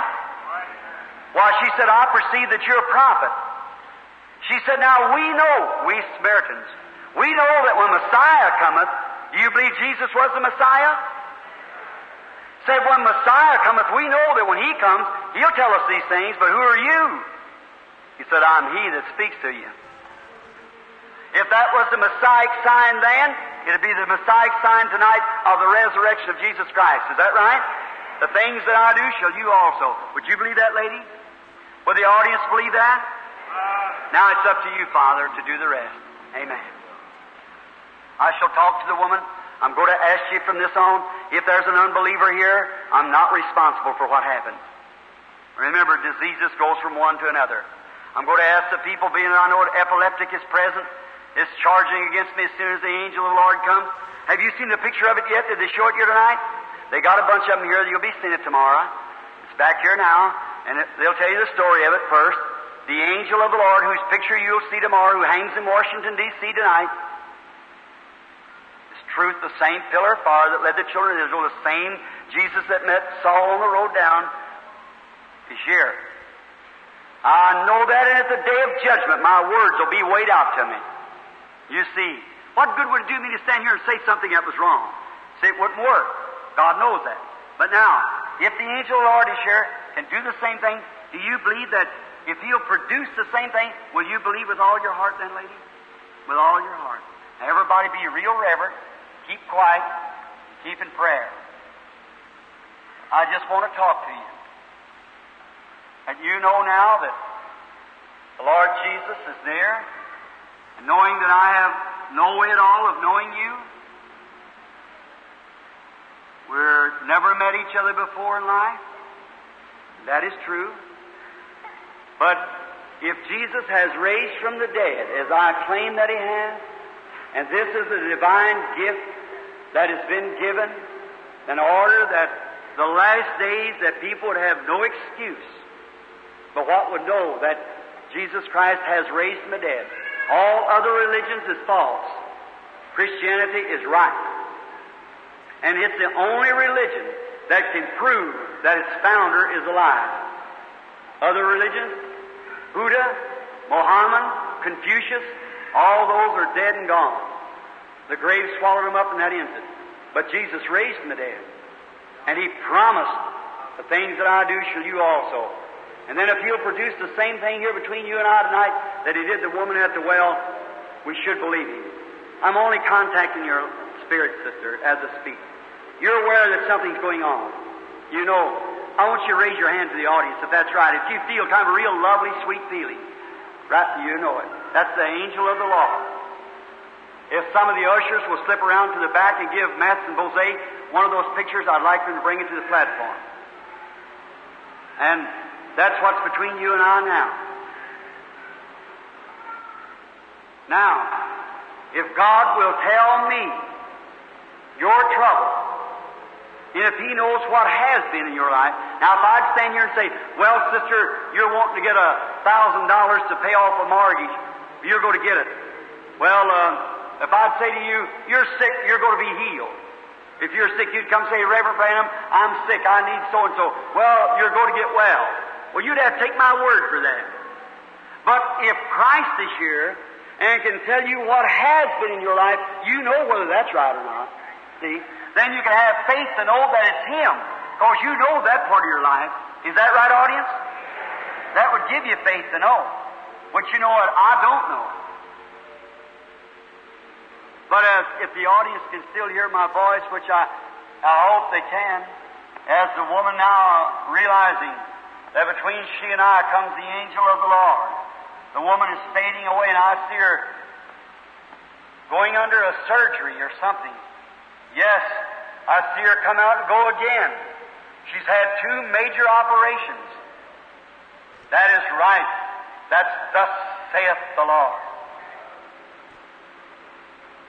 That's true, isn't it? Now, do you believe? Now, if you talk to the woman more, now if you only knew what that does to you, what is it? It's in another world. Strength is now beginning to fade. See? Now, just to speak to the lady, this one person ought to settle it forever for the whole group of you. Moses and Aaron didn't do their sign every time they met. Israelites said, here, look here, I can heal my hands of leprosy and I can perform a miracle with a stick. They did it once and everybody believed them. This should settle it. That was truth, wasn't it, lady? Whatever it was told you. See, now, on the tapes they can tell me tomorrow, I think I dreamed it. See, it's like a dream. But now, if you look and believe, now, whatever was wrong, now just catch your spirit again. Yes, sir? I see it coming back. You have a shadow, dark shadow that's following you, which means that you got a cancer. That's right. And the cancer is on the leg. That's the left leg. That's right, isn't it? That's true. I want to ask you something. You have had something to you in your lifetime, even since a young lady, that you have a desire and a feeling that God had something for you to do in His vineyard. Now, as the people out there, a thought meets me now from Satan outside of the realm that tells me any woman would have that desire. I'll go and show Satan that he's a liar. By this, and you know I'm telling you the truth, and you know whether this is God or not. You've never been spiritual enough in your life to accept what God has promised you to do. That is right, isn't it? You're needing the Holy Ghost. No, that's exactly right. You're seeking for it now, the baptism of the Holy Ghost. That's exactly right. That's thus saith the Lord. And besides that, if I tell you something, you were very happy today. You had to make a big decision. You were supposed to fly away from this city. You're not from this city. You're supposed to fly away from here to a funeral service. And you put it off in order to get in the meeting tonight because something told you that you was going to receive a prayer card. When you received the prayer card not being number one, you was surprised. But when the angel of the Lord so ordained it that I called you first, you were happy. That's right. Is that true? Now you're healed in the name of the Lord. God has ordained it to be so. Go and may God be with you, my dear sister.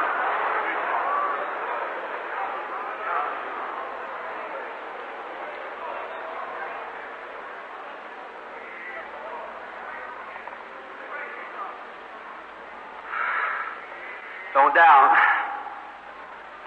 Have faith. Now be seated. Don't stir around. Remember, those things are at large. They'll come right to you. The angel said, if you get the people to believe you, if you don't obey, then you don't believe. Just a few minutes, they'll take me. I'm obligated to this woman. Lady, I don't know you, but you couldn't hide your life if you had to. You're in the presence of not your brother. You're in the presence of Jesus Christ, Him raised from the dead. I'm only yielded. It's His Spirit doing the speaking. You believe that? Then God can help you. Surely. You know I don't know you. Know it all for me, know anything about you. But God does. But I see you at your home. Praying. You've been much in prayer, and especially since you know to this meeting. Just praying by bedside. That is right, before coming. Not reading your mind. That's truth. That God would let you get in this line to be prayed for. Because you're real nervous. And I see you for a doctor or something. Yes, it's cancer. And the doctor gave you up to die. There's nothing can be done for you. And you've lived over the appointed time. I see the shadow end and start again. God spared you, lady. That's right. He told me I should live 3 months. That's already up. Now, I want you to tell me that you believe it's the resurrected Jesus? Then He said this, if there's a Spirit anointing me, that depends on your faith now. If there's a Spirit here on me that knows you, knows all about you, if you believe it's the Son of God, then the Son of God said, if they lay their hands on the sick, them kind of believers, these signs shall follow them, they shall recover. You believe it? Then come near. Oh God, I come to challenge this devil. You've hid from the doctor, but you can't hide from God. Come out of her, Satan, in the name of Jesus Christ. God has so ordained this to be, and you leave her, for we cast thee away in the name of Jesus, the Son of God. Amen. Go happy, sister. Watch for about 3 days now. All right.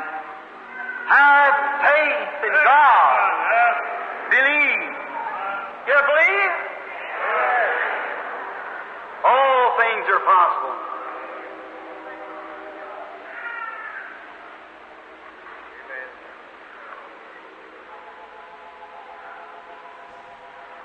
You believe, lady? You believe me to be His servant? The reason I asked you that, when He met me in the room, the books will be here tomorrow. You can read it. He said, if you get the people to believe you. I said, I'm uneducated, sir, they wouldn't believe me. Said, as the prophet Moses was given 2 signs to prove to Israel, to vindicate his ministry, and he was sent down to tell the people the truth. Said, you're given 2 signs. And by this they will believe you. Now, and I questioned him, and he referred it back to the Scriptures.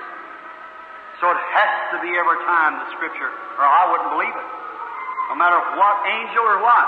If it doesn't testify according to the Scriptures, it's not true. I'm a stranger to you. I don't know you. God knows you. Friends, I wish you would be real quiet. People are being healed. Please sit still just a moment. Brother Wood, stand by near. Getting weaker and weaker, but if you'll just really be reverent just a minute or two longer. For the sake of these people that's been called in the line, they'll take me, but don't. See, your spirit, every spirit in here is under my control. That's right. And when you move, that interferes. You move. The Holy Spirit be moving somewhere, and you're coming to me, and then somebody moves that upsets me. Be reverent. The Bible said, be still and know that I'm God. Be reverent. Be praying. You say, well, I'm not sick. Well, pray for somebody that is sick. Get to praying and asking God. I challenge your faith. Any of you, in Jesus' name, to believe what I'm telling you to be the truth, that Jesus Christ died and rose again, and this is Him, not me. Trying to get to your blind eyes to open them, to let you know that He lives and here tonight. Ask Him.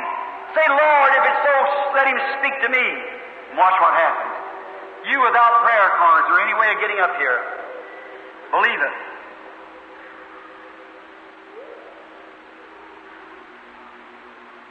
You're not standing here for yourself. You're standing here for a woman, another person, that's very sick. And that woman has a cancer, and it's in the bladder. That's right. Got that handkerchief for her there. Your friend doesn't live here either. She's from another country.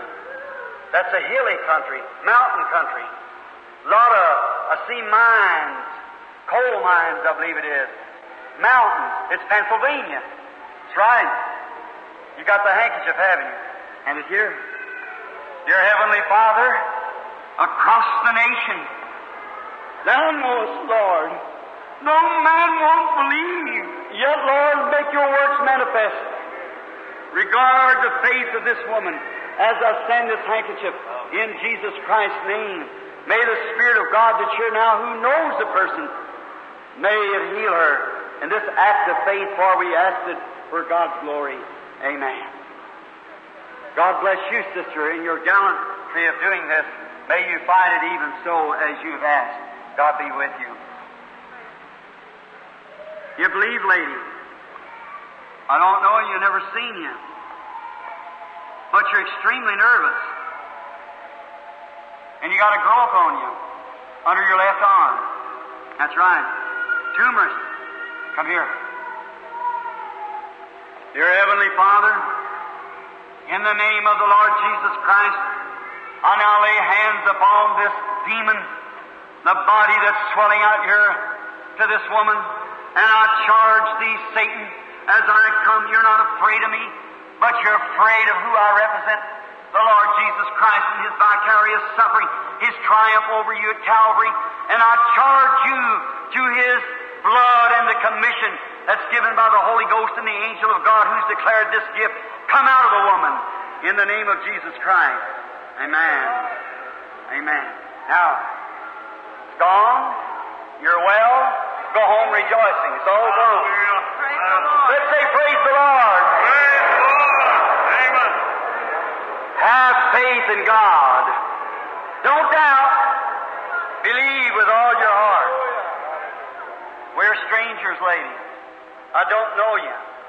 Never seen you. We were born probably miles apart and years apart. But God knows both of us.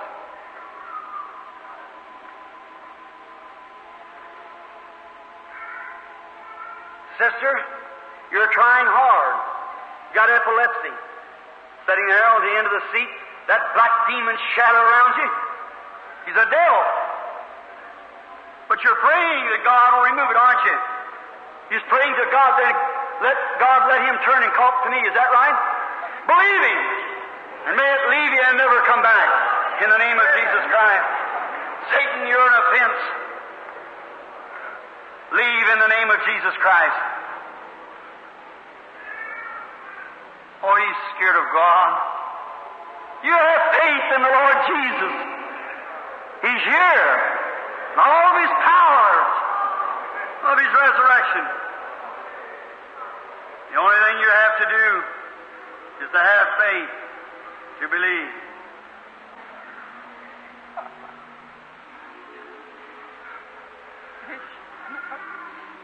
Look, lady, to me just a minute. See that little lady sitting there with her handkerchief up to her mouth? Right there? She's praying. There stands up light standing over. She's praying because she's a seer at her home. She's suffering with a nervous condition. That's right, isn't it, lady? A mental distress. Satan trying to tell you that you're just about finished. Isn't that right? This lady had the same thing. But he's a liar. He's defeated.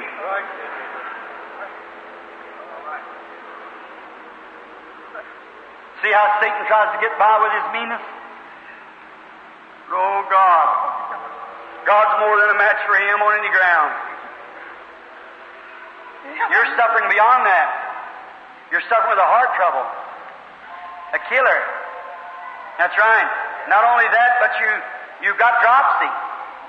Your body's all full of fluid. Doctors can't seem to do nothing about it. That's right. And you're not from this country. You're from another country. And that's a country with great, tall pines. And you have to come through an immigration coming here. You're from Canada. That's right. From Ottawa, Canada. Return home. In the name of Jesus Christ, may you go and be well. To the glory of God. I'm not beside myself. I know where I am. But oh, if you could only know the glory of Him. He's Alpha, Omega, the beginning and the end. The rose of Sharon, the lily of the valley, the morning star, the root and offspring of David, He that was, which is and shall come, the omnipotent, the true and living God, the resurrected Christ, the judge of all eternity, the King of the church, the power of Him that was dead and is alive again forevermore. Glory to His holy name. You are strange to me, lady. I don't know you. But He who is omnipotent, omniscient, He's known you and fed you all your life. He knows every move you've made. Now that the Holy Ghost is here, that's Christ in His resurrection, the Comforter that was to come, who He had stand in His name. And when He comes, He'll tell you all things and will show you things to come. Believe us now this? I see you've been under surgery. Right? That was for female trouble. It's a tumor in a female gland. They cut it away, but it's coming back. That's right. You're weird about it. That's right. You're a married woman. You got a husband. You believe me to be God's prophet? He wants to be prayed for too, doesn't he? He's got a hernia, hasn't he? That's right. Raise your hand. You believe the Lord Jesus and His power of His resurrection? Then receive, lady, according as you have believed, may it be unto you, through Jesus Christ. Amen.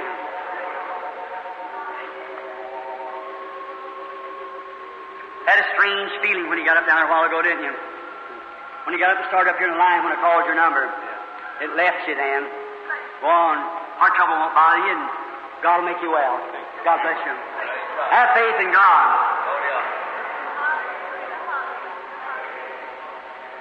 Neither cancer, nor rheumatism, nor arthritis can ever faze God. Glory. You believe He can take it away from you? I believe. Then in the name of Jesus Christ, I'll lay my hands on you and ask for it to go in Jesus' name. Amen. Come and believe. Have faith in God. Heart trouble's a killer, but Jesus is life. Will you exchange tonight and go to Calvary for healing from Christ? Do you believe He'll give it to you? Then I rebuke this demon that's bothering you in Jesus Christ's name and ask Him to go. Amen. Go believing now. Have faith. Lady, there's an operation waiting for you for a tumor. That's right. But God can go in like He did to Adam's side and take that tumor without an operation. Do you believe it? Will you receive it? Then may you receive it in the name of Jesus Christ, God's Son. Amen. Have faith in God. Don't doubt. Got a lady's trouble. Nervous. Got a heart trouble. The heart trouble is really not a heart trouble. It's a nervous heart. Usually after eating and laying down, then you have trouble with it. Flutters and carries on. That's the truth. That's right. It's a nervous heart instead of heart trouble. You're nervous. You've been that way since you went through the time of life of menopause. Been nervous for a long time. You're a deep thinker. You're always crossing bridges before you get to them, planning something that never happens. That's exactly the truth. Taking other people's burdens to yourself and never comes out right. Throw the thing away and accept Jesus. Will you do it now? Then the fluttering will stop and you'll be well. Do you believe me as God's servant? Lord God, bless this woman who I blessed in the name of the Lord Jesus for this glory. You believe? Have faith in God. All things are possible to them that believe. Bow your heads just a moment.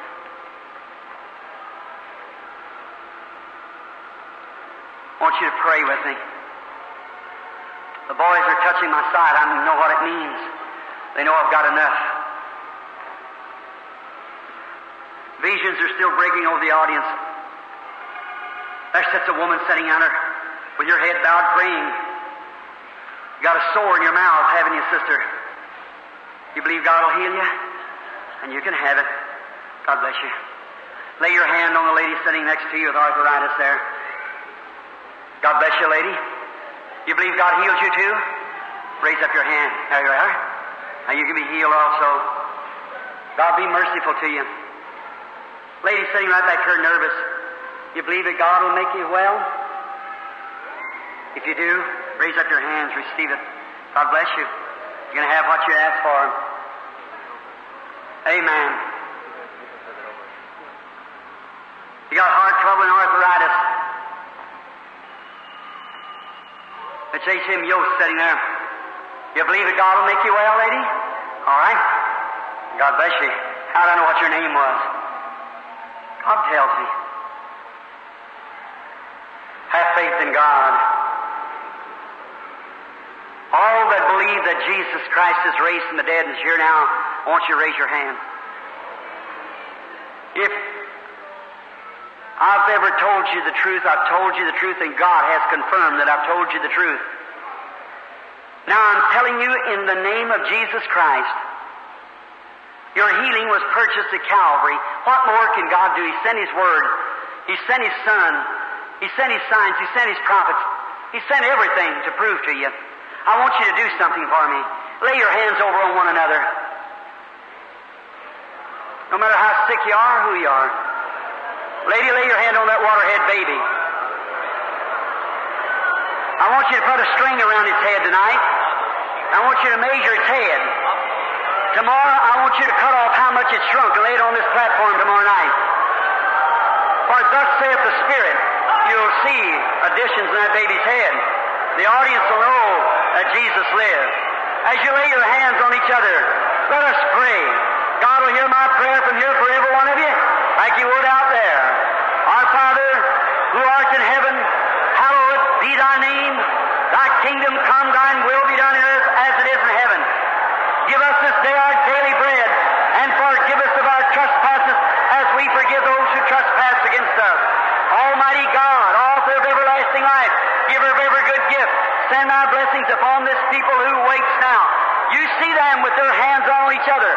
Satan, you are exposed. You are rebuked by the Scriptures and by the Holy Ghost and by the resurrected Lord Jesus. You can't hold them any longer.